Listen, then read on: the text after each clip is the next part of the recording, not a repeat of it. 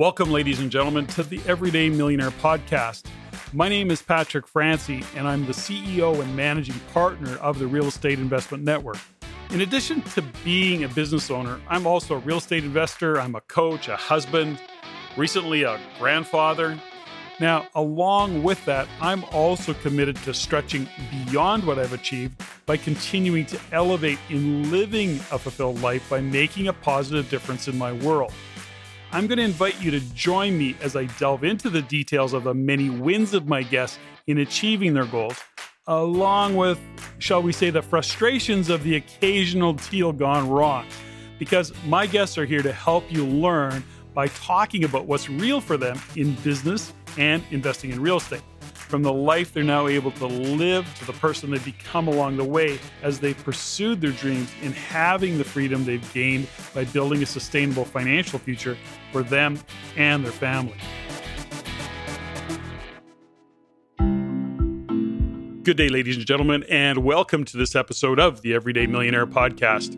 As always, and before I introduce my next guest, I think it's incredibly important that I start by first thanking you for listening in and for your support and the feedback you provide us on the show, as well as to remind and continue to encourage you to send any of your comments, your suggestions, or your questions directly to me at ceo@reincanada.com. That is ceo@reincanada.com. And if you're inclined, I'd really appreciate it if you were to share this show with your friends, your family, people you know, and yes, definitely even people you don't know.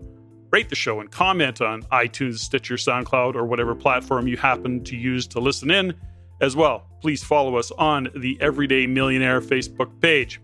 So thank you again for the feedback you provide the team and I. It is sincerely appreciated. My guest today, Susan Clovechok, is a dear friend of mine. Definitely a seemingly ordinary individual who has achieved extraordinary results. And I'll open with just a very high-level view of her background because it's deep, and we're going to talk quite a lot about it on the show. But growing up, Susan ended up attending 10 different schools. Yes, that's right, 10. And as an adult, she's lived in 9 different cities, including Vancouver, Lower Mainland, which was an area she returned to 4 different times. During the time that Susan worked, she built a very impressive resume that covered a very wide range of occupations and experiences, from a cook and waitress early on to secretary and then sales, marketing, adult education, business development, sales management, and even far, far more than all of that. Today, she lives in Dutch Creek, just south of Fairmont Hot Springs in southeastern British Columbia, in a region that is commonly known as the Columbia Valley. She is currently an elected area director for the Regional District of East Kootenay. And today, Susan and I are going to talk about her role in politics in a small center, her journey to get there, talk about leadership, about life, a little bit about philosophy, and actually a whole lot more than all of that. So without any delay, let's get this show started. Susan Clovechok, welcome to the Everyday Millionaire Podcast. It's so awesome to have you on the show. Thank you, Patrick. It's great to be here. Now, listeners should know that Susan and I go back, I think, about 25 years. Yeah, I would say.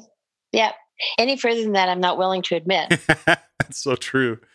And I met you through Stephanie. You're one of Stephanie's closest friends. You guys are like sisters. So that means that to me, you're kind of like a sister. And so I just want people to know that. So we're going to have some fun on this conversation. Susan is going to give us an update of who she is, what she does, because, and I can't believe it's taken me this long to have you on the show. So welcome again, and we're going to get talking. You ready? All right. Yeah. Awesome. Sounds good.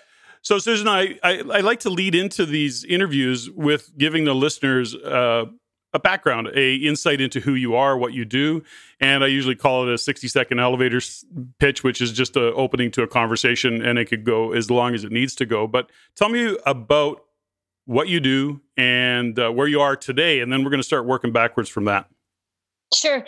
So today I'm the elected official for the Regional District of East Kootenay Area F, which is about 6,000 hectares with about 2,800 people, full-time residents in it, that balloons probably to like 20,000 during the summer months. And I'm really, really proud to have been elected in the last municipal election last October. So that's where I'm at today. And I live in Fairmont Hot Springs along the Dutch Creek with my husband, Doug, and Charlie. And Charlie, your dog, Charlie, a brilliant dog, by the way. I love Charlie. So give listeners a perspective, because we are literally national and international in our listenership. So British Columbia, Canada, and where in the world, or where in the province of British Columbia does Fairmont exist? Yeah, so we're along the border of British Columbia and Alberta, separated by the Rocky Mountains. So the area that I live in is considered the Columbia Valley. It's in the southeast corner of British Columbia, and it's nestled right between the Purcell Mountain Range and the Rocky Mountain Range. So we're 4 mountain ranges away from Vancouver and about a 3-hour drive from Calgary, Alberta. Now, your history is that you were born in British Columbia, I believe Victoria, correct? No, you weren't. No. Where were you born? No. Where? I was born in England. Oh, right. We go back all the way to England where you were born. That's true. Yes. Yeah. I was born in England as the fourth of 5 kids, the third girl, much to my older brother's chagrin. And my dad was an entrepreneur living in, we lived in Lancashire, and when I was born, he had a wallpaper and paint store. Then he had a boat building business. And then he and my mom decided to buy a small hotel on the east coast of England. And then he looked around at what was going on politically and thought, there's no future here for my 5 kids, so we better move. We better immigrate. And so they chose to move to Canada, and we moved to Winnipeg in 1967.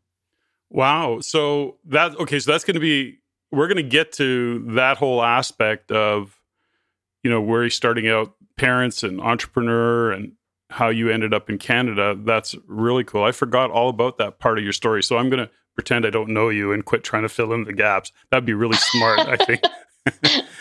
So here you are today. You're an elected official. You've been in Fairmont how long now? 11 years full time. 11 years. And you worked with the chamber in that area pretty early on, did you not? Yeah. So I was with the chamber for 8 years, right up until just this past December. I was the executive director for the chamber and the president of the BC Chamber Executives, and also on the board for the BC Chamber.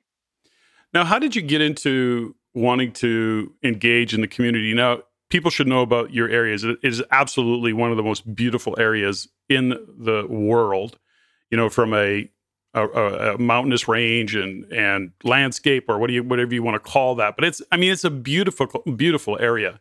But a population of 2,800 that balloons to 20,000. And we could get into, because I always come at it from a real estate investor and business perspective.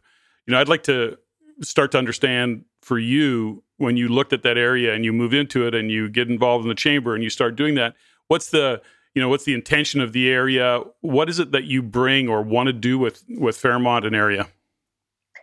Yeah, so I'm going to put a little bit more perspective in. So where I represent is Area F of the Columbia Valley. The whole Columbia Valley is 9,500 people.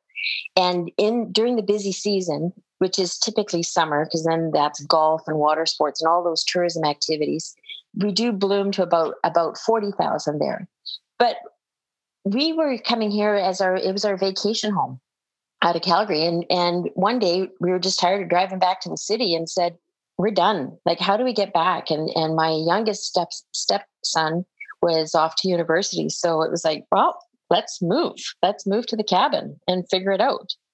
So that's exactly what we did. I was working for a printing firm that I was considering purchasing and here in the Valley. And I was asked to be on the board of directors for the Columbia Valley Chamber. And there was a sad circumstances where we lost our executive director. And because the sale of the print shop didn't work out, I was doing my own business consulting work. So the board, the president of the board turned to me and said, "Hey, you're self-employed. Could you kind of pick up the reins of the chamber while we figure out what we're going to do here?" And essentially that was almost 8.5 years ago. So that's exactly what I did. And I got into it. And my thing, wherever I've lived across the country, and I've lived in lots of different cities, has been that I support others to succeed in ways that are meaningful for them. That's my mission statement. That's what I do. And the chamber was a perfect fit for that. So, like so many women that Stephanie surrounds herself with, or you surround yourself with, I mean, there's definitely a theme to all those women. They're very powerful. They're in terms of who they are and what they want to achieve and the impact they want to have on the world. And take me back a little bit to, so part of your career, because you moved to Winnipeg, your family moved you to Winnipeg. Let's start there for now and say, let's work forward from there to where you're at. Because as you said, you've lived in a number of places. At some point when you left home, then you've lived in a number of cities and regions. So tell me a little bit about that background. Yeah, so we moved to Winnipeg. My dad, his first job in Canada was with a company called Quality Construction. So he was working in that world, and my mom was trying to figure out how to live in Canada, the whole new culture with no support systems, and raised 5 kids while my dad kind of had his head down and his butt up, trying to support us. And he ended up buying a hardware store. So entrepreneurial his whole life, and then what he figured out early on in Canada is that if he bought a house, fixed it up, and sold it, he could get further ahead and financially and support his family. So we essentially moved every 2 years. And I thought that was just what you did. You'd buy a house, you'd finish the basement, you'd landscape the yard, and you'd put all your kids to work doing that work. And then you'd pick up and move to another house and start over again. I just thought that's what families did, because that's what ours did. Yeah. And so essentially my dad was into flipping real estate, but he also ended up moving his kids there. I don't know how my mom did it. She was, she was courageous. She was hardworking and incredibly patient, So we ended up living in a few different places in Winnipeg, and then we moved out to the country, and my grandparents moved from England and to live with us. So we lived with our grandparents. My dad built this house that around an old shack. Basically, it was an old shack. It didn't even have indoor plumbing. And we lived there for a few years. And then in the meantime, he'd got a job with the provincial government in Manitoba, creating their Residential Tenancy Act and running, being the rentalsman for Manitoba. And BC headhunted him. So we moved out to British Columbia. And we lived in Horseshoe Bay for a while. And then again, we just kind of kept moving around, and we ended up on Main Island in the Gulf Islands and built a house there. And that's where I learned any work ethic I had. I remember my mom asking me just before she passed away, she said, because I helped them build their house. I'd go every weekend during grade 9 and 10. And she said, "Why did you do that? Why didn't you just stay home with grandma and grandpa and on the weekends and hang out with your friends?" And I said, "Well, I thought you were too old to be on your own." And sadly, my mom was younger than I am today. So, but I learned a lot in that process. I learned systemic thinking. I learned a strategic thinking. I learned how to roll up my sleeves and get the job done. I mean, probably, what would I have been, 15 years old and, well under 100 pounds, I helped my dad lift a wall that we'd built on the ground, and we lifted it by block and tackle. I mean, those are skills that you don't learn at school. I just feel really privileged and honored to have had the kind of upbringing that I did with the parents that I had, to learn work ethic and all those lessons that I had. So yeah, that was Main Island. Then I moved out in my last couple of months of high school, and because I had to go to high school in Salt Spring, so I'd come home weekends, and I found a basement suite on Salt Spring that now would be like a fire trap. It was a 2-bedroom, 1 window, 1 door basement suite with an oil stove, and it cost me $125 a month. And I lived there for the last 2 months of high school, and then for a little bit while after that, and lived on Salt Spring for a few years because I went right from high school to working full time for the local newspaper. When you reflect back and see your upbringing, very entrepreneurial with your parents, your dad particularly, then provincial government, and you see your path is so similar in many ways. Yeah. And because you really do have an entrepreneurial spirit, yet you've brought it to different companies that you've worked with. And have you always seen yourself as an entrepreneur working within a corporation, for example, or do you see yourself as an entrepreneur working as a director that you are in Kootenay? Or what? Give me a little bit of what's your thinking? Because the premise of the show has always been built on seemingly ordinary people achieving extraordinary results. And when you look at the success that you've had over the years, the trials and tribulations, there's a certain way of thinking and a certain mindset that goes along with that. So as you're coming through and as you reflect back, can you see the peaks, the valleys? Can you see your way of thinking? And have you always had that entrepreneurial spirit somewhere under there? I would assume you have. And how do you view that? How do you take and put that into context of what you do? Yeah, Patrick, I think I've always had that entrepreneurial spirit, but where it comes from is that innate belief that was probably just drilled into us as kids, was that you can do whatever you set your mind to. And that was kind of the conversation at the table. We were not allowed to use can't. Like, that was not allowed vocabulary in our house. And even when I tried as a bit of a smart-ass teenager to say, well, fine, I cannot do it. It just wasn't okay. My dad and my mom were like, no, you can do whatever you set your mind to. You're smart. We've given you good values. So it really is I think that's the trait that has allowed me to develop entrepreneurial skills. And that basic curiosity too. I think I'm curious. Like, I don't believe that a problem cannot be solved. And so I'm curious to find the solution, and I'll work until I find it, or until it's absolutely crystal clear that there isn't a solution. But rarely have I got to the point where I'm going, this is not going to happen and I have to move on. So I guess that's entrepreneurial, or is it a positive attitude to whatever I approach in life because of that upbringing. And yeah, I have entrepreneurial skills, but that's because I don't believe in can't. And I believe that whatever you set your mind to, you can accomplish. And where there's a will, there's a way. All kind of, they may sound a little bit hokey, but it really is the core of my being. One of your core foundational, I call it a belief system, but it's more just about who you are, is around empowering others.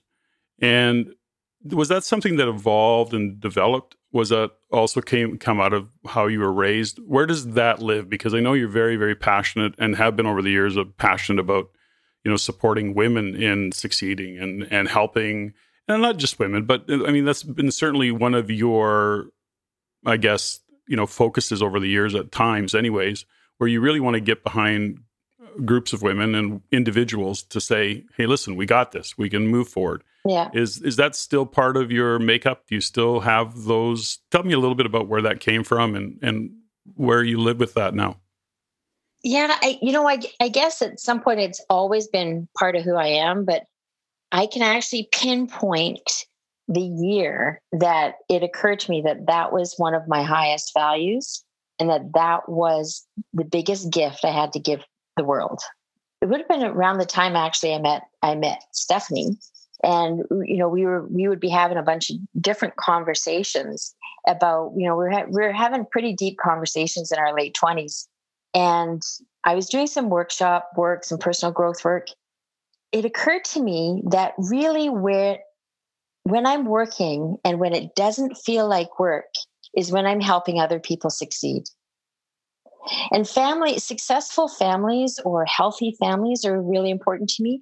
Whenever I would do any volunteer work, it always seemed to be around kids and families. And I never had kids of my own. But for some reason, I was really, that healthy family unit was really important to me. And whatever I could do in my volunteer work around kids or families, that seemed to be where I was drawn, whether it was with the women's emergency shelter and so I started to put the pieces of the puzzle together going, oh, it's my mission. And it's like, I guess it always has been, but I could never articulate it. And yeah, I would have been about 28 when I said, this is what I do. And that's, interestingly enough, when I was able to articulate it, that's when things really started to move forward for me in my life. So I'd always been attracted to those opportunities, but I didn't have that consciousness about it. And when I did, then I was able to say, I do what I do in order to support others to succeed in ways that are meaningful for them. So without judgment, it's not my view of what their success should look like. It's what their view of what their success would look and feel like. And that's when it doesn't feel like work. There is a saying, I guess, which is when it's light, it's right. Yeah. And it doesn't mean you're not working hard. It doesn't mean you're not working hard, but when it's light, it's right. And when you step into a way of thinking that is of empowering others and making it about somebody else that you're giving, not getting, that you come to it from that place. When you have an intention of empowering others, that's your intention. It's not a goal. It's an intention. That's how you wake up in the morning. It's how you think. It's how you drive forward. Yeah, I mean, gosh, in politics, I think I would lose my mind because of the frustration of bureaucracy in politics. And that's just me. And I don't want to sound so negative around politics because they're really important. But when you think about the bureaucracy of it, as for me as an entrepreneur, and I move as fast as I can move, given the constraints of a team and all the rest of it. But ultimately, in that environment, do you find that it's challenging? Do you have to really take deep breaths and patience, or does it just the way it is? Are you able to just go, this is just it is. I'm going to support everybody in winning and empowering and creating a great team. How do you view that part of it? Because the reason I asked the question is this. Let me give it a little bit of a context. Is that when we have a mindset and an intention of empowering others, it's not always going to look perhaps the way we think it should look. To your point, you can't judge people.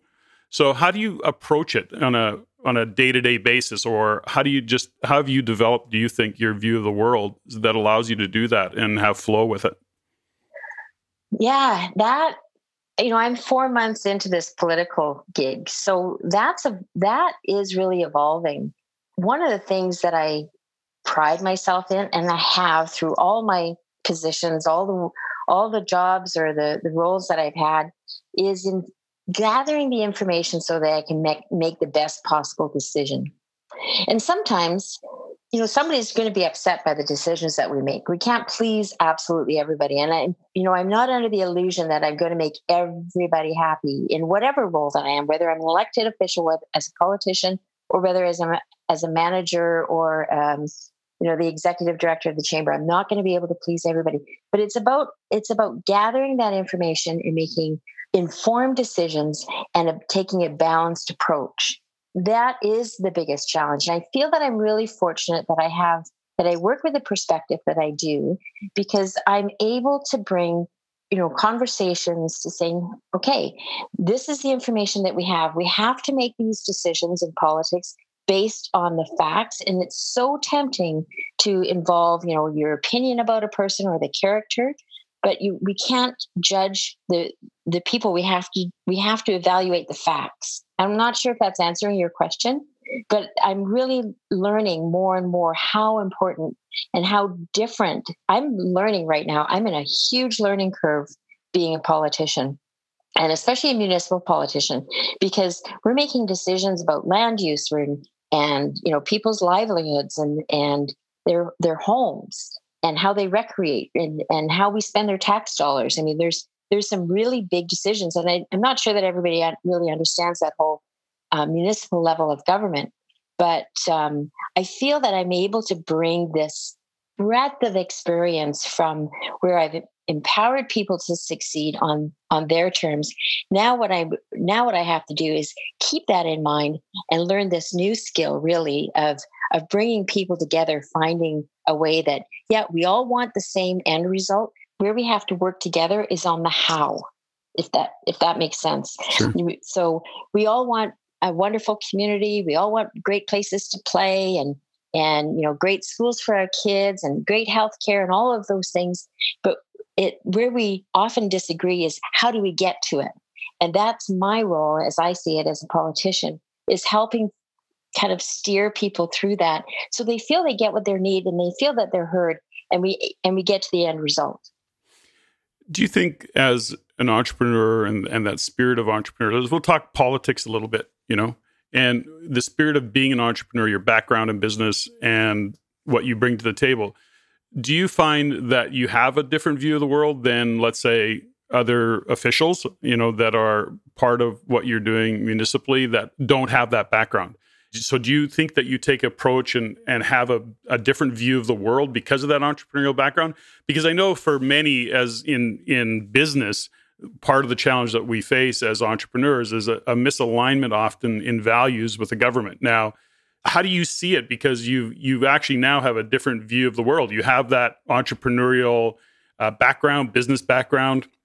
You're driven, you do things, you're used to making quick decisions, you're used to having success in business, you know what it takes, but now you're actually at the core of decisions that affect business. That would be you sitting on, in your printing business, for example, or in your coaching business or whatever it might be.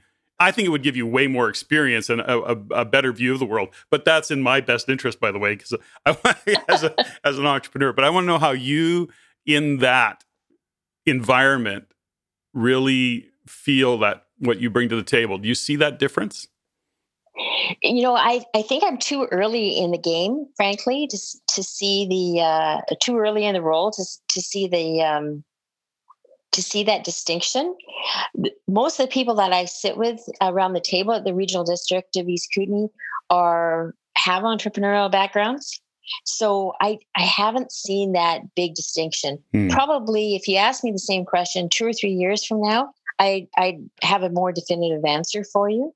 But I'm still in that learning curve. I'm still trying to figure out and, read, 1,000-page board packages and that sort of thing and trying to figure out what it all means. So it's a little early for me to answer that question. What I can tell you is that I've had the opportunity in speaking with staff, and we have phenomenal staff, about how we're moving forward, how we're making decisions. And we're going through a budgeting process, for example, right now.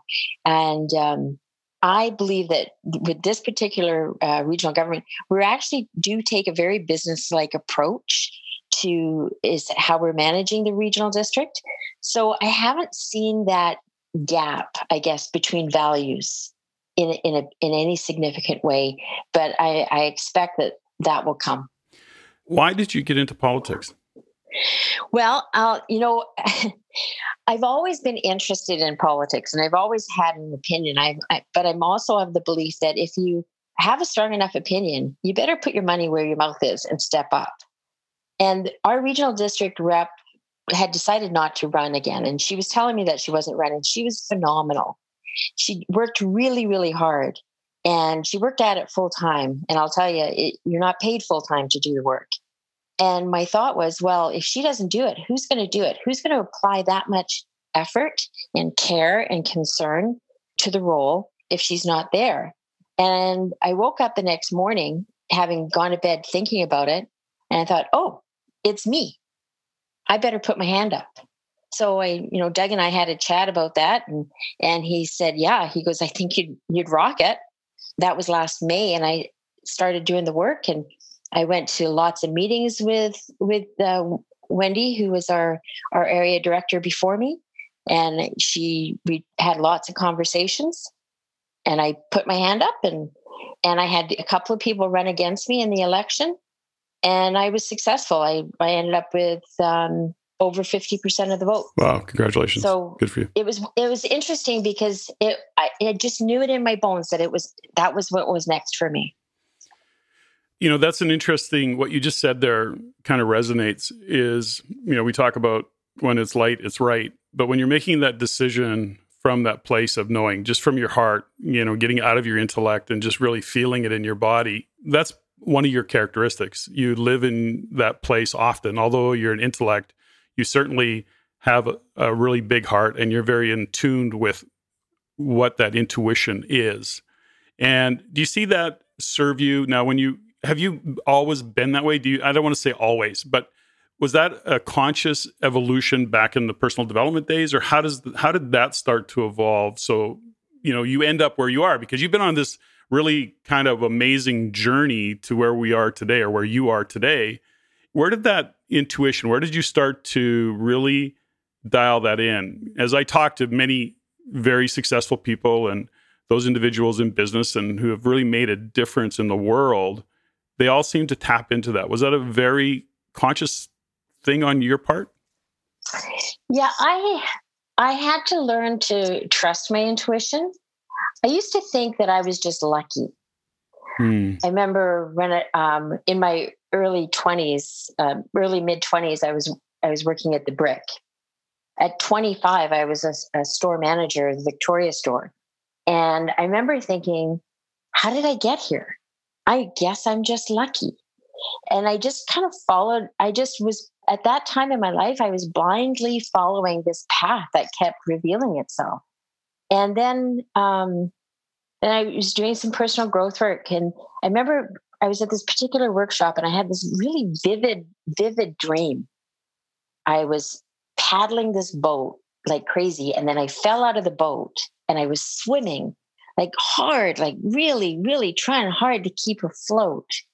And this person that I knew came before me and he said, Susan, just stand up and walk through it. You can. And I stood up and the water was only knee deep. And it was at that time I realized I can do this. Like, I just have to trust. And it was so vivid. And I'll never forget that. Like, that was like that defining moment for me in a dream. And it was just trust that you can do this, trust that you can get through it, whatever it may be. And it's never as deep as you think it might be. So yeah, I just, that was probably about the time where I started to, then the opportunities for me to trust that level of intuition, they started to show up. So then the tests started to show, but that's what life is all about. So now I've really learned to trust my intuition. And on those occasions when I don't, because that's what happens, sure, I get a bit of a slap, kind of the cosmic slap. Yes. And it's like, oh yeah, I should listen to myself. So I have no regrets because I'm here exactly where I'm supposed to be because of all those lessons and all those paths that I went down. And one of my own saying is I recognize the opportunities in my life as they are presented to me. So I think we all get opportunities that are presented, and we can choose to ignore them and not see them, or we can choose to recognize them and evaluate them and decide to go on. So I think that's really a key for me too, is I recognize the opportunities when they're presented to me in whatever form they may show up. Intuition is a big conversation. Do you think that, as we often talk about a women's intuition, but do you believe men have that intuition? Just out of curiosity, I don't want to get too deep or go down a rabbit hole, but I'm just curious about that for you.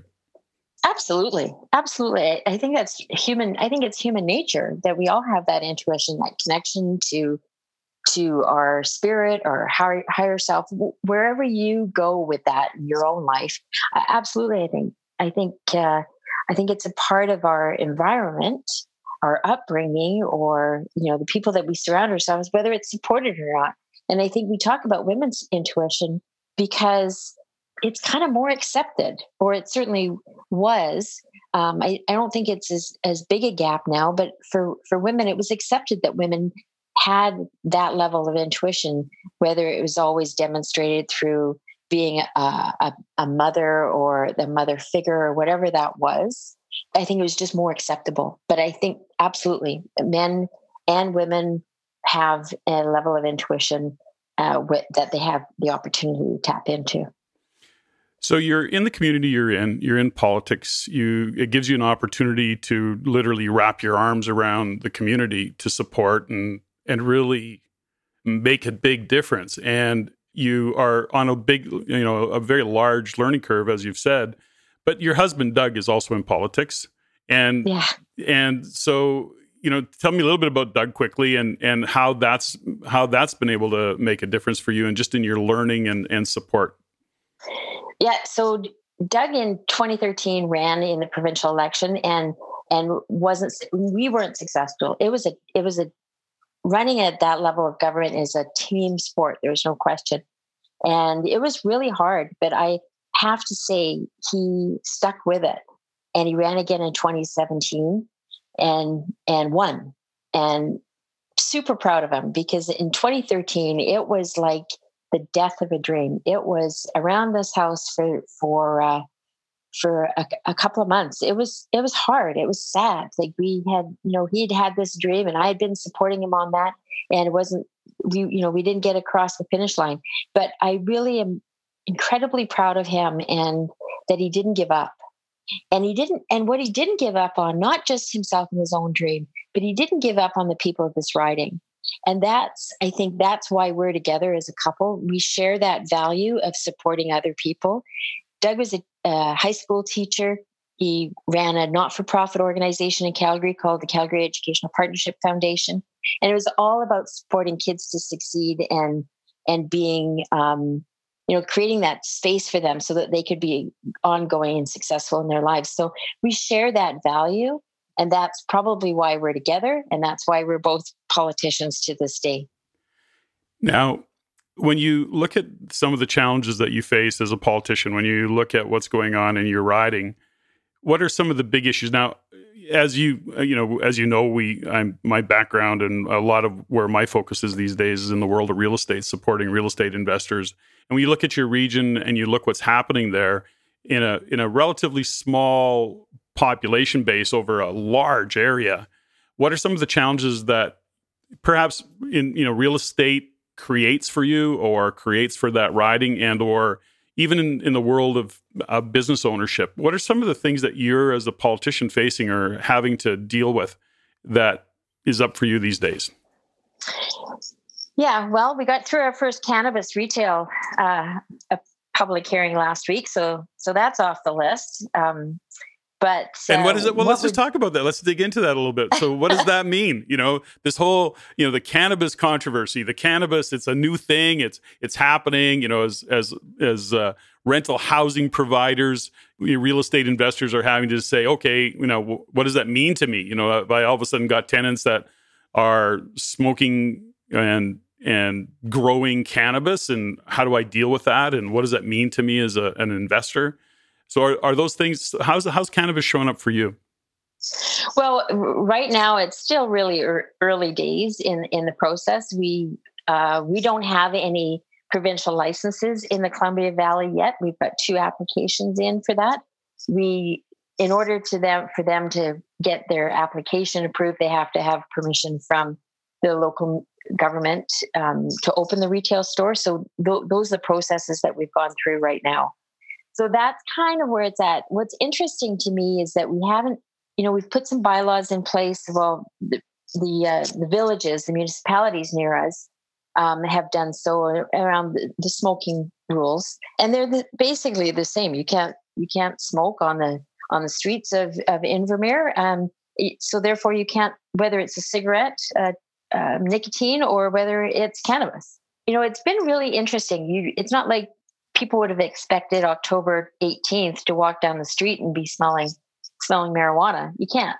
It's not happening, and that's, I think people are being really respectful of that. I think it'll be interesting as growing happens. We might see some of that this summer, as far as people growing their 4 permissible plants.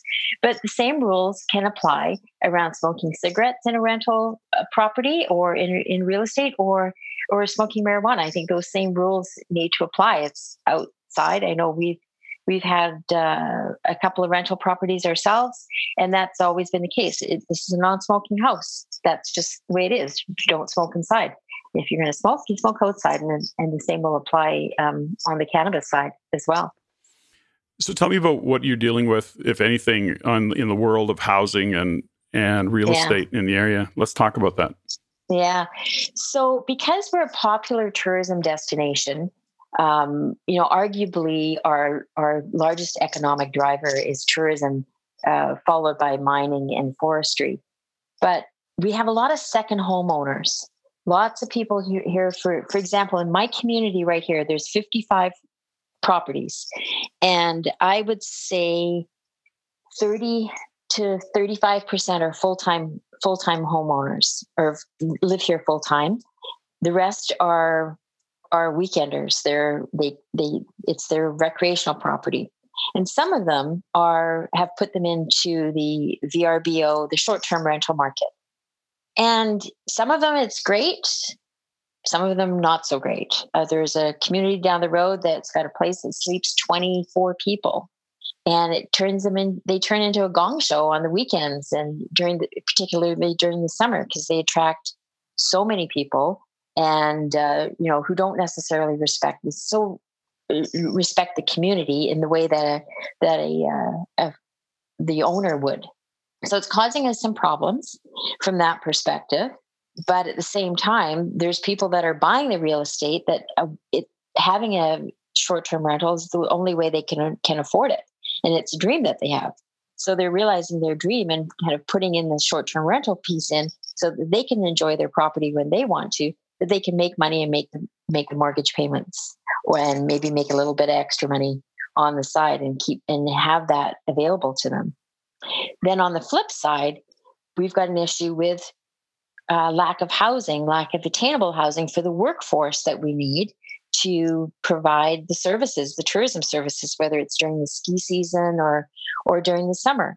So we're faced with hotels and restaurants and adventure recreation businesses not able to staff up enough because there's not enough places to house those folks, and they're not affordable. So some of those short-term rentals were once long-term rentals, and they're just come out of the market because of some of the challenges.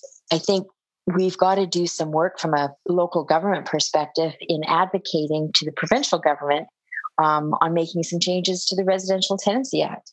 It's just difficult if you've got a tenant, to manage that property. It's not a balanced.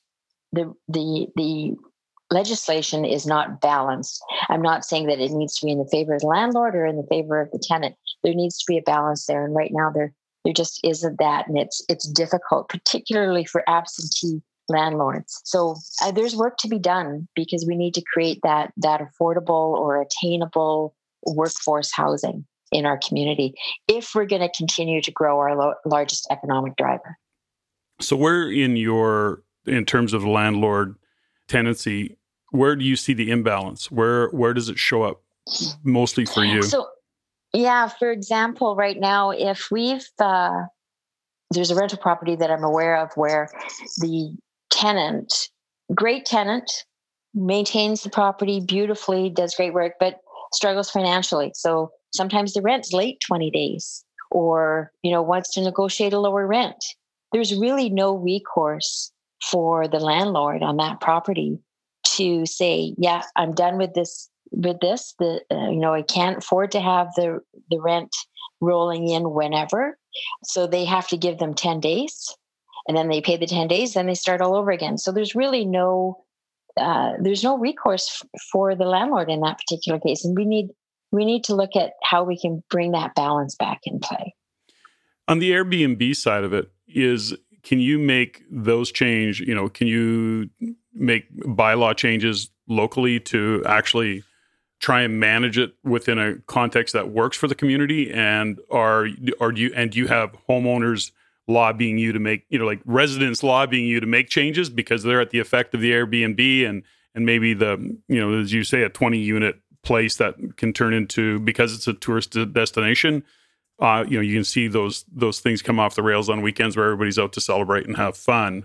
It's pretty disruptive to the local residents in those cases. So do you actually sit down and say, okay, we got to look at how we can make some changes? Absolutely. One of the things, I would never want to stop anybody from making money or running a business, whatever that looks like for them. But it's got to be in balance with the community and what works there, and is it the right thing to have in a particular community. One of the things that we're restricted to in rural, so in the regional district, because I'm considered rural, we're not a municipality, don't have a mayor and council, so we're considered rural. Regional districts don't have business licenses, so that's a bit of a barrier in order to kind of bring in some reasonable regulations. And it's unfortunate because I'm not about the red tape, as you well know. But what happens is there's a typical case of where there's few that are ruining it for many. And I know in some communities, we've got short-term rental property owners who are saying, well, my house, I make the rules and I'm going to do whatever I want to do because I can. So, it sucks to be you, neighbor.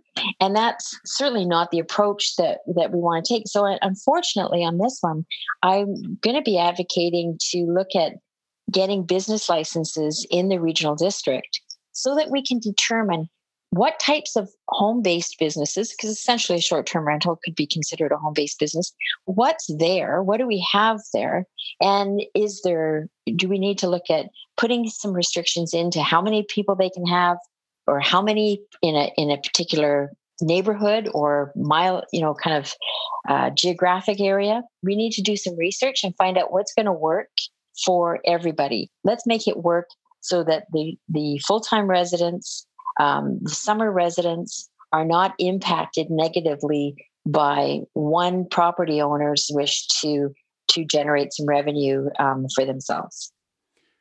How's BC's recent speculation tax going to affect these secondary home, out of province? So you've got, Alberta's very, very, Alberta owners, that area is very popular for Alberta owners. So what do you think, or what are you starting to get wind of in the speculation tax that BC has implemented, and how do you think that's going to impact your community? Well, when it first came in, when the provincial government first started talking about it in the budget last year, as I was at the chamber, and there was a lot of hue and cry about it. Lots of concern, lots of fear around what that meant in our community. In particularly, I know there was some, real estate deals that didn't go down because there was a lack of trust for that it wouldn't come here. It's not in the regional district of East Kootenay or West Kootenay for that matter. It's not here. And the comments that I was getting back from Albertans was that doesn't mean it won't be. And we've been assured by the ministry and by the minister that it's not. They have no intention of bringing the speculation tax here. I think it's a really poorly. It's not a tax that's going to solve the problem that they've meant for it to solve. So it's not the right way, in my opinion. And I think in the opinion of lots of others, my husband included, but it's not going to solve the problem that they want to solve. That's the issue that we have with it, and it's punitive. So we've been able to avoid. We're not having to deal with the speculation tax, and I think for the most part, we still have some real estate purchases going on. It's not been a huge deterrent, but it certainly stops some people from moving ahead and purchasing. So when you look at what drives a community, how they thrive, we talk about, first off, there's got to be jobs. Secondly, in this, you brought it up, there has to be affordable housing. And so, we need an economic condition that supports people moving into the area, going to work, getting paid, having a place to live, or access to that. So do you see in the future where you look at your region, and as a politician, and I'm looking at this both from I'm trying to get a handle on your perspective as a politician. I mean, as real estate investors, for example, we look at what's the GDP growth of a province, and then regionally, why would I invest in a specific area? Is there jobs there to support it? Will real estate appreciate? Will rents continue to rise based on economic growth and inflation? all the normal things. So do you see that the handicap, because I look at the region, it's beautiful, it's accessible, you're limited, you are challenged with industry, but because you've got forestry is really your primary, and mining. Do you see the affordable housing as a real challenge in terms of attracting people into the area, because you can't get workers? And you certainly, as a tourism area, they're not necessarily the best paying jobs. So how do you kind of take that all in and say, where's the future? Where's the vision for that region? Do you have that picture, or is that a really tough question to even dig into?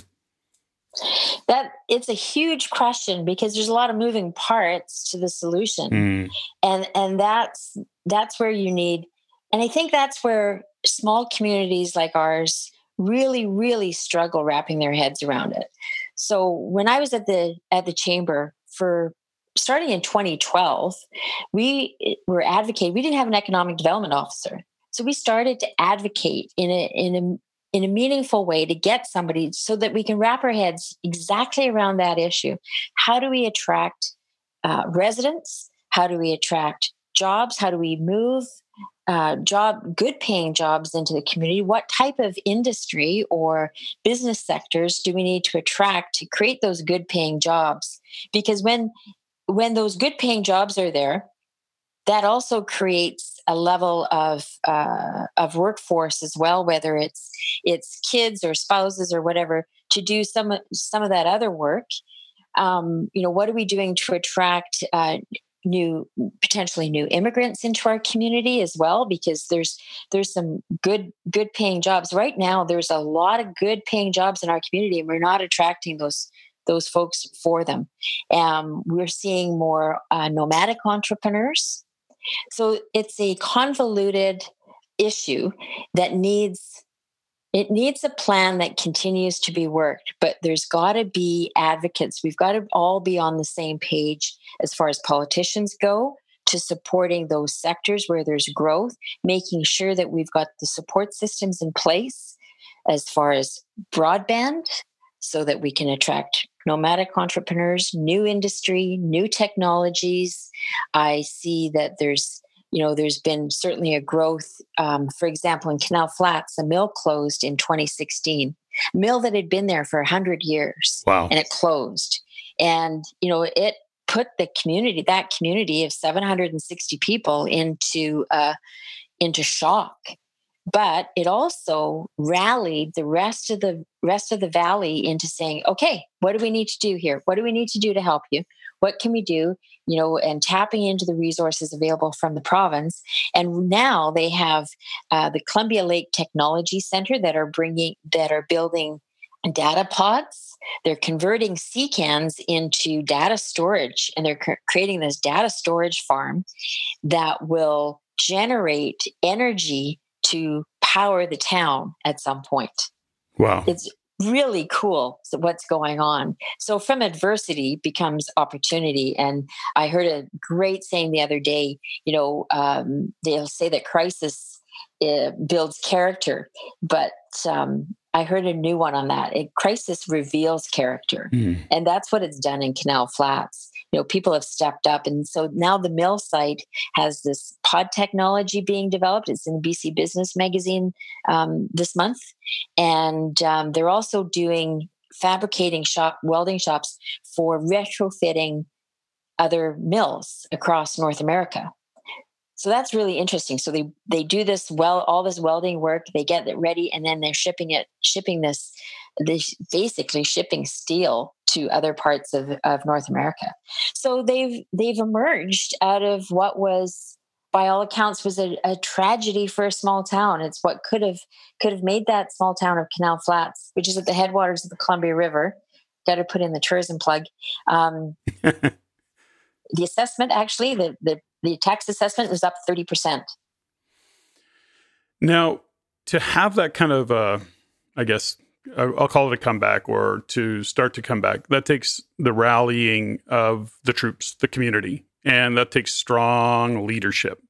And, as I'm listening to you, and I think for me, what's interesting about this kind of a conversation in terms of how we look at what politicians do and what it takes, it gives us some real insight into how complex some of these issues are.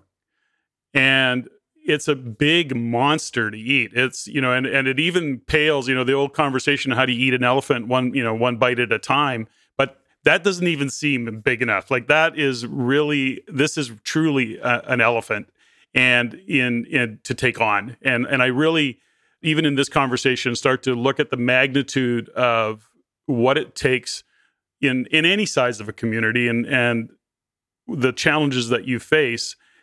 And the reason I want to point that out is because I want to take this just down a little slightly different path. And I want to talk about leadership in a community and literally, having pride in community, the challenges that you face, whether it be affordable housing or jobs and industry, and how do you attract people? How do you take, is it a goal of your area to, would you say we want to double the population, for example?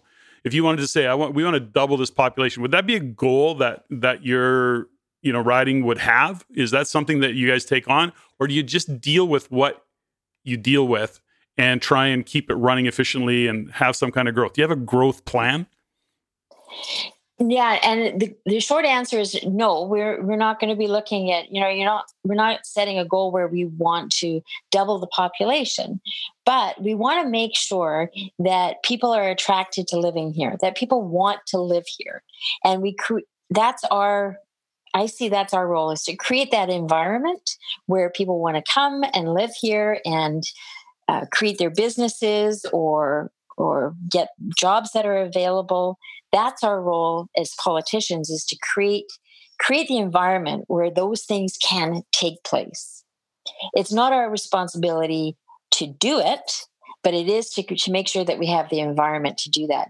So, for example, our transit service, as many people in British Columbia and Alberta and Saskatchewan are dealing with in rural communities with the demise of Greyhound services, our transit is virtually non-existent.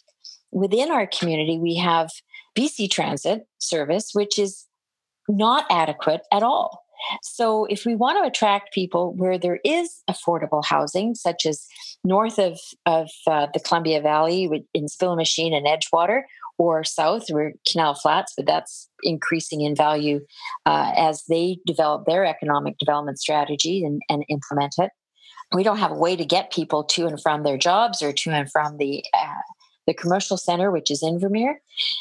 So we as politicians, as I see it, it's our responsibility to find solutions to those foundational infrastructure problems and challenges. That's the good water, good transportation, good pockets, so that are as far as community commercial, making sure that it's an attractive community that people would want to come and live in. I don't know if that answers your question, but I think that's the role that we have to play in order to help grow a community, creating that foundation and that infrastructure so that people do want to come here and live. Yeah. And I mean, you have to, at some level, be able to attract business and attract services and resources for people to want to live there. I mean, one of the challenges that all small communities face, I think, is what services are there that beyond a great lifestyle and beautiful country and all that comes with that, because that is truly a lifestyle choice. You still need adequate services. You still, it doesn't have to be a Walmart, but you have to still attract retail stores and businesses that support, those supporting services. So I see it as a big challenge. We've talked a lot about this area, and I'm very, I hope the listeners are hearing what's underlying this, which is to even grasp the magnitude of what communities are up against and what politicians have to deal with and what they take on. And I mentioned leadership. Tell me a little bit about, do you have a specific philosophy around leadership other than empowering others? But how maybe has your leadership evolved, or your view of leadership and how you are as a leader? How has that maybe evolved over the time that you would share with people to say, this is what I've learned as a leader? Is there some kind of sound bites you can give us around that, Susan? Yeah. When I first got into management, I was mid-20s, and I had managing a team of 25. and most of them were men, and all of them older than me. And it was, I remember thinking, I have no idea, but they have no idea I have no idea. So the way that I coped at that time, and it was coping, was I went by the rules, strictly by the rules. Just so I really didn't have any leadership skills. I had these set of rules that I worked with and played within. And I remember my boss at the time said to me, the rules are just they're the lines on the side of the road that you just need to stay generally within. Sometimes you have to go on the shoulder to move something forward. And it was interesting for me because it was, he's just helping me not to be quite so strict and to become more situational in my management skills and in my leadership skills. And then, so I'd had that conversation. And then we used to give the sales people their checks and have a chat about their performance for that particular month. And this one guy came in, it was on his day off, and he brought his little boy in, who would have been about 5 or so. And he tugged on my suit jacket and he said, "Are you the one they call the dragon lady?" Oh, no. Yeah. And it was like, and the look on the dad's face was like, he just wanted to crawl under a rock. And I said to him, I said, I think I might be. Mm. And that was a turning point for me, is how do I do this better? How do I do this with more compassion and more heart? Because clearly that's not coming through. And that's, not necessarily who I was, but I was overcompensating actually for my lack of confidence, I'm sure, by just sticking within the lines of the rules. So I became a better listener, and that little boy gave me a huge gift. I became a better listener. I now look for ways that we can work together without compromising my values or my integrity. But I certainly look and listen for for better information to make the right decisions, so that they still fit in within the rules, because that's just kind of who I am. But at the same time, I find a way to have things work. The other thing that I really, really pride myself on from a leadership perspective is I am totally okay when I have people that I'm working with who make mistakes, people that I'm responsible for if they make mistakes. I have no issue with mistakes. I would rather someone take a risk, make a mistake, and learn from it than do nothing. Nothing drives me crazier than people sitting in kind of paralysis. Move forward, make a decision. If it's the wrong decision, that's fine. Put the correction in and move forward again. Learn from it and try again, because that's the only way we can move forward. And that's what I try to instill in whoever I work with, whether I'm on a team or I have people reporting directly to me, is that it's okay to make mistakes. Don't make the same one like a dozen times, but learn from it, move forward. Because if we don't, we atrophy. You made such a great point that, I want to shine a light on it. I see it often, and falling into the trap in leadership of actually, and you said it, you do it without compromising your values and your integrity. But if you're wanting to be liked, if you're a people pleaser, if you are not really solid in who you are or confident in who you are, or you get off track, I'm sure you've seen it, and you've probably, like the rest of us, been guilty of it, where you've actually at times compromised your values and integrity, and it's come back to bite you in the ass. I think it's such an important lesson. And, so I have to say that, I admittedly get bit in the ass far too often, because it's not that I'm a people pleaser, but one of my gifts and my curses is that I can see all sides. And it causes, I have to now be aware of it in a really big way, because I've got businesses. I got teams in Alberta, I got teams in British Columbia, I got teams across the country, but it's a real challenge for me. And what always I get grounded back into is, what are my values? What is my integrity? And how do I stay grounded in that? And having the awareness of it. So I don't want to step over that point, because it's so incredibly important. And then the next thing that you said, which is so important as well, is making a decision. Jean-Guy Francoeur, who's our chief growth officer at the RAIN office for the Real Estate Intelligence Network, really said it best. He's very successful. He's a young man at 35 years old who's a decision maker. But he doesn't, he's the guy that jumps out of the airplane and builds the parachute on the way down. We've joked about that because he goes, that's where I'm going. I'm jumping and I'll get it figured out and I'm not going to go splat at the back end. One decision leads to the next decision. So it's not really a mistake. And an indecision leaves you nowhere. And then a decision is forced on you and you have actually zero control over it, where whatever the decision is, it just leads to another decision, which is a fundamental philosophy of Stephanie, for example, where her whole business profile around one of her coaching businesses and her skating business is decide. I mean, she actually has that on the back of jerseys, just decide, because it leads to the next decision. So when you're guiding people as a leader, as a mentor, are you having that type of conversation? Do you see your mentorship as actually getting people grounded in that fundamental philosophy and so that they understand it?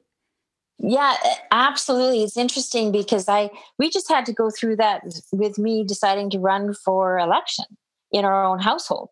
Is that decision, we talked about it and we talked about what the potential risks were going to be for us.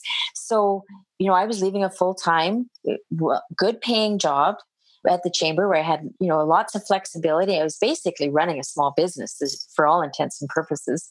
And I was going to leave that behind and take on this municipal government role, which doesn't pay great. It's less than 30 a year.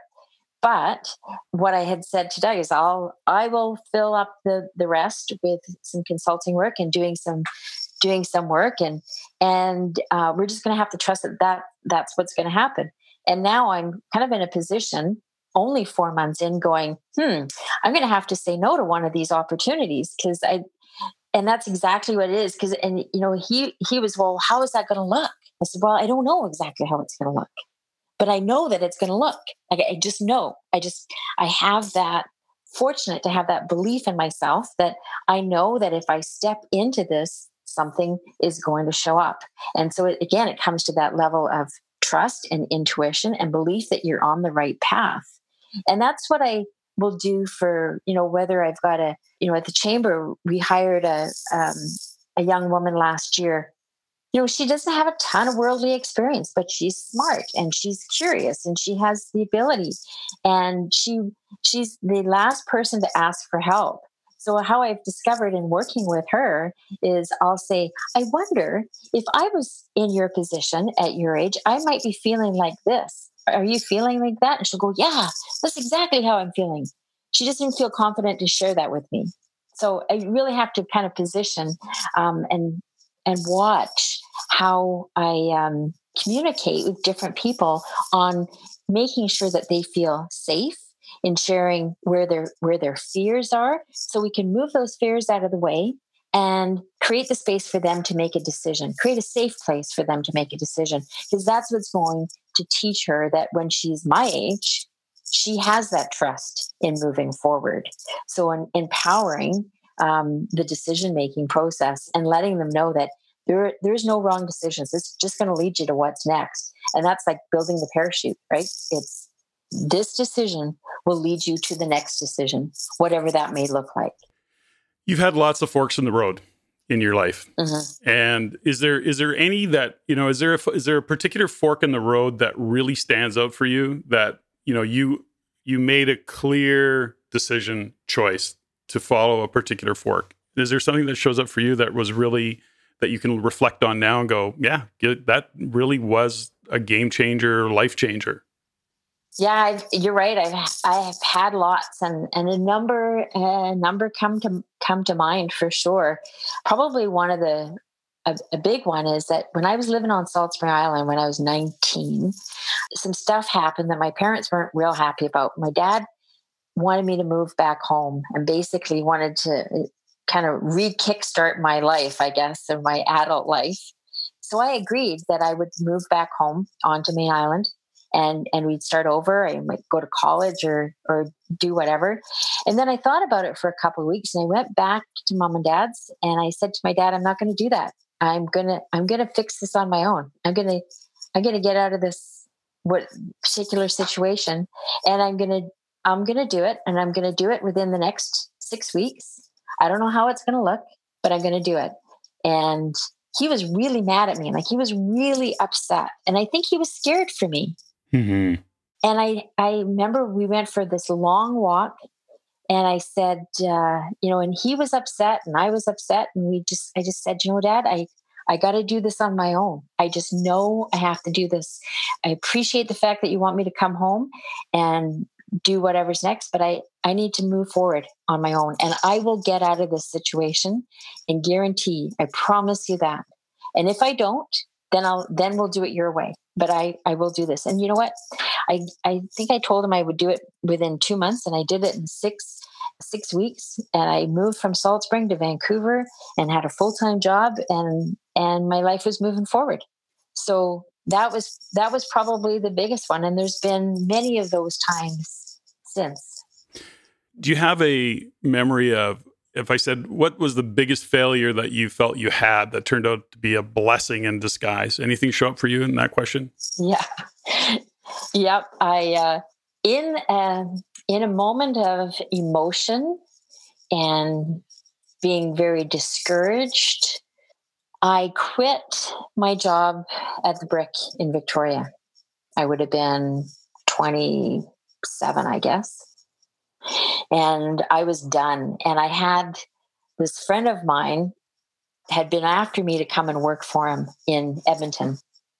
And I said, no, I'm doing good. I mean, I was doing really well. And so but I just got really upset at this particular time. And it had been going on for a while, some challenges with the boss, and it wasn't resolving itself. And I was feeling underappreciated by my employer. And so I just said, you know what? I'm done. And I quit. And I went to work for this guy on a contract basis. Well, I ended up in Regina, and I finally ended up in Edmonton. I've been living in Victoria, for goodness sakes. I ended up living in Edmonton. Not that there's anything wrong with Edmonton. There's nothing wrong with Edmonton. Nothing wrong with Edmonton. But as it turned out, in the moment, it felt horrible. Like it was, living in Edmonton, the project I'm working on wasn't successful. I find myself with a roommate who I hardly knew, who happened to be Stephanie, and without a job, and I'm all alone. The only person I know is Stephanie, who was pushing all my buttons, I got to tell you. And I was down to my last $1,000. And I thought, what was I thinking? Oh, and I also learned that if I had stayed at the Brick, they were planning to offer me my own store, a brand new store in Nanaimo. So I felt like I'd thrown the baby out with the bathwater, and you know what? I wasn't a good decision maker, and all the bricks were falling out of the wall, and I couldn't keep them in there. I just didn't have enough arms and legs to keep the bricks in the wall, and my world was tumbling down around me. But in hindsight, it was the best thing that could have happened to me. The best thing that could have happened.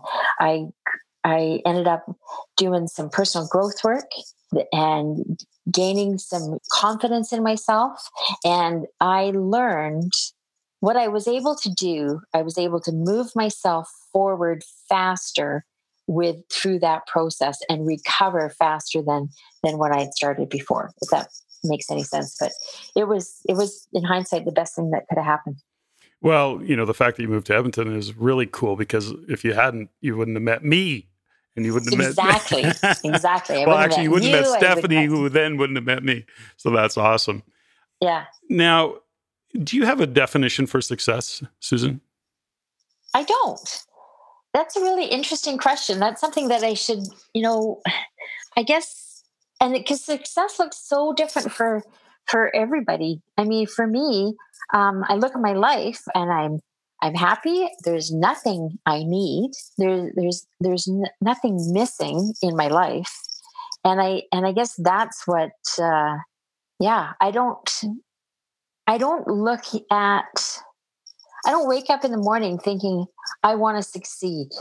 I wake up in the morning thinking, what am I going to do today that's going to make me happy? What am I going to, I guess there's a sense of peace. There's this sense of happiness and I feel fulfilled. So I guess feeling fulfilled would be what success looks like for me. Yeah. I ask the question and I hear it asked and what it does is opens up a, point of conversation is how do you really define success? And, money, well, that's a scorecard. And, all that does is, say, okay, well, financially, I feel successful, but you can be so unfulfilled. And, for you, what I hear in success is fulfillment, contribution, significance. We all need significance. And, by being a contribution, you get to feel and have a sense of being part of community or making a difference in other people's lives. It's, there was an article that I read once that, pointed out the fact that if you're not focused on yourself, you can never be depressed. Now, I'm not going to get into the subject of depression, but ultimately, when you're feeling down, sad, or I don't want to say sad, but if you're feeling really down and depressed, the biggest cure for that, as you think about it, is to go out and do something for somebody else. And to take, not be navel gazing, not be feeling sorry for yourself. Get out, get that energy flowing outside. And so the world of success is a big question. And I ask it because it just opens up different, I guess, paths of conversation about how people look at the world of success. Yeah. It's interesting because, when you say success, I think, oh, well, I successfully completed building my greenhouse, or, my garden was a success because it produced vegetables for us. But I never look at my own life from the perspective of success, because it's success comes in moments, right? And I guess it's being fulfilled. That I guess for me would be, and making a difference. That's successful. Yeah, that's a big one. Yeah. So as we wind down today, Susan, and thank you for being on the podcast. Thanks. I learned lots of things about you. I've known you for so many years, and I mean, we've really spent a lot of time together over the years, and busy lives, and you moving around the country. I don't hold that against you, but I did miss you most of the time. But you know what that was? That whole moving around the country is recognizing opportunities and taking advantage of them. And following your heart. So, absolutely. Well done. I like to finish up with some rapid fire questions. Okay. What books are you reading right now, or what book do you like to gift the most? What's a really memorable book for you, past or current? Oh, actually, I've just started a book called Book Thief, but I haven't had a lot of time to read these days because I'm reading a lot of reports like Columbia Lake Stewardship and the health of the Lake Windermere. There's a lot of reports that I have to read to catch up on my new job. But one of the books that I like to give people is The Way of the Peaceful Warrior. I mean, it's an Dan oldie, Millman. but it's a goldie. It's an awesome book. Dan Millman. That's something that's like that book. To find it, if we ever find it, Stephanie and I gift that to a lot of different people over the years. Yeah. And and there's another one that's geez, now it's gone out of my head. It's the it's about someone doing a walkabout in Australia. I can't remember her name, but we both can't. Well, it'll come back to us. I'll have one of the team put it in our notes, because I know the book that you're talking about. Maybe it'll come to us by the time we're done here. And that was a life changer for me. That was a great book. But the way that Dan Millman's Way of the Peaceful Warrior, it's got such a great message, doesn't it? Yeah. What job do you hate to do but you continue to do because you're good at it?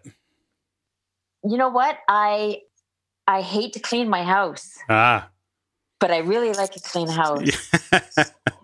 So, and if I really hate it, I hire someone to do it, because my time is better spent doing stuff that I love to do. So true. Do you have a favorite inspirational quote? Oh, you know what? Whatever you think about, you can bring about. Do you have a favorite swear word? I'm a big fan of the F word. You drop F-bombs, eh? Yeah, I know you do. I do. Yeah. I do. It's sometimes it's the best word. I think it, time and time again. Now it's not, on my podcast, it's not every guest's favorite word or, favorite swear word, but it is definitely in the top 3. Well, it kind of grabs a whole bunch of stuff all at once, it right? just says it all, doesn't it? It can be good. It can be bad. It can be awesome. Yeah. And I feel bad that it's one of my favorites because my mom hated it. Mm. But sorry, Mom. Sorry, Mom. If heaven exists, what do you want to hear God say when you get to the gates? Welcome. Atta girl. Good job. On a scale of 1 to 10, how weird is Susan? I'm 6. I'm not super weird. I don't think I'm super weird. No, you're not. Anything that you're just not very good at, like something that stands up, like I think I should be able to do it, but I'm just really bad at it. What am I not really good at? See, I focus on the positives. So what am I not really good at? Oh, training my dog. Oh, you're training your dog? You're not very good at training your dog? I'm not, no, but I work hard at it. Yeah. Because Charlie, but I can see Charlie would just charm you. Yeah, I could be better at training my dog. I think Charlie trains you better than you train Charlie. Is that a fair statement? Yeah, but he's pretty good. Room, desk, or your car? What do you clean first? Room, desk, or my car? Room. Do you have a favorite tune? Keeper of the Stars, actually. Tracy Bird, yeah. Keeper of the Stars. It's a great song. Which is weird because I'm not a huge country fan. Yeah. Do you have a favorite movie? I love Scarface. That was a good movie. It was awesome. I keep bringing it up, but have you seen Bohemian Rhapsody yet? No. Freddie Mercury story, Queen? I'm going to write that one down, though. Oh, you must. I'll text you. You must. That went right to the top of my list, and that's where I'm at with it. Not that this is about me, but sometimes I have to put in those sound bites. What are you grateful for, Susan? I am grateful for the fact that I mean so much, but I'm really grateful for the fact that I have grandchildren. I, as you know, didn't have kids of my own. And when I made that decision that wasn't going to happen, because I didn't meet anyone that I wanted to have kids with until that ship had sailed. It never occurred to me that I wasn't going to get to have grandkids. And now I have 5. And it's awesome. It is, there's lots of people that said, if I knew how great being a grandparent was, I would have done that first. Well, I did it first. And well done. And they're awesome. And they fill me up and they make me be a kid again and they keep me young. Yeah, I feel very, very blessed that their parents, my stepkids, have trusted me with their children. I'm really grateful for that. Yeah, you're an amazing grandmom. I know that. And it is interesting to be a grandparent, isn't it? And it's I'm of that, mindset as well, is that you could never imagine, or I could never have imagined, the degree of love and care for these little bodies and these little people, and how inspired I am to be around them and how much fun I have around them. And it is really, really amazing to be able to be a contribution in the family that way. Yeah, I love it. I feel very, very blessed that I have them in my life. Well, my dear, I'm grateful for having you as a friend, and Doug, and having and Doug, and Doug, and Charlie, Like, I mean, it's brilliant, and to have been part of sharing your journey. I'm very grateful for that, and appreciate your friendship. I feel very blessed to have some of the most amazing friends, and not everyone has that luxury to surround themselves with great people that make them better, make them more of who they are. And I feel really fortunate with friends like you and Stephanie and everywhere in my life. When I look at the people that I know that I consider good friends, they make me a better me. And it sounds a little bit of a cliche, but they make me dig deeper into who I am. And I think that's what friendship does. I really do, is that, we challenge each other. We don't always agree. It's like, basically it's like brothers and sisters who aren't by blood, but I don't know, whenever I spend time with you and Stephanie, I feel more grounded in who I am. I feel more solid in who I am. And that truly is a blessing. And it makes me be really picky, frankly, around who I surround myself with as far as friends go and who I spend time with. Because if they don't lift me up, then the alternate is not an option for me. Well, I think that's just such great wisdom and guidance. And it's a great way to end our discussion today. Choose your friends wisely, surround yourself with people that lift you up, and don't be the smartest person in the room, for sure. Oh, exactly, right? Yeah. Yeah. I'm never the smartest person in the room. Yeah. Because if I was, that'd be not a good thing. And it's uncomfortable, but those are just great, great words of wisdom right there. Yeah. Susan, thank you again. Make sure you say hello to Doug and give Charlie a scratch behind the ear. And sure will. We'll be chatting again soon. All right. Thanks, Patrick. Ladies and gentlemen, thank you for listening. If you found value in the podcast, please take the time to rate and review and share with others. Share with your friends. As it is my goal to always improve and to provide the highest value for you, the listener. If you have any comments, suggestions, or questions you'd like answered, please email me at ceo@reincanada.com. That's ceo@reincanada.com.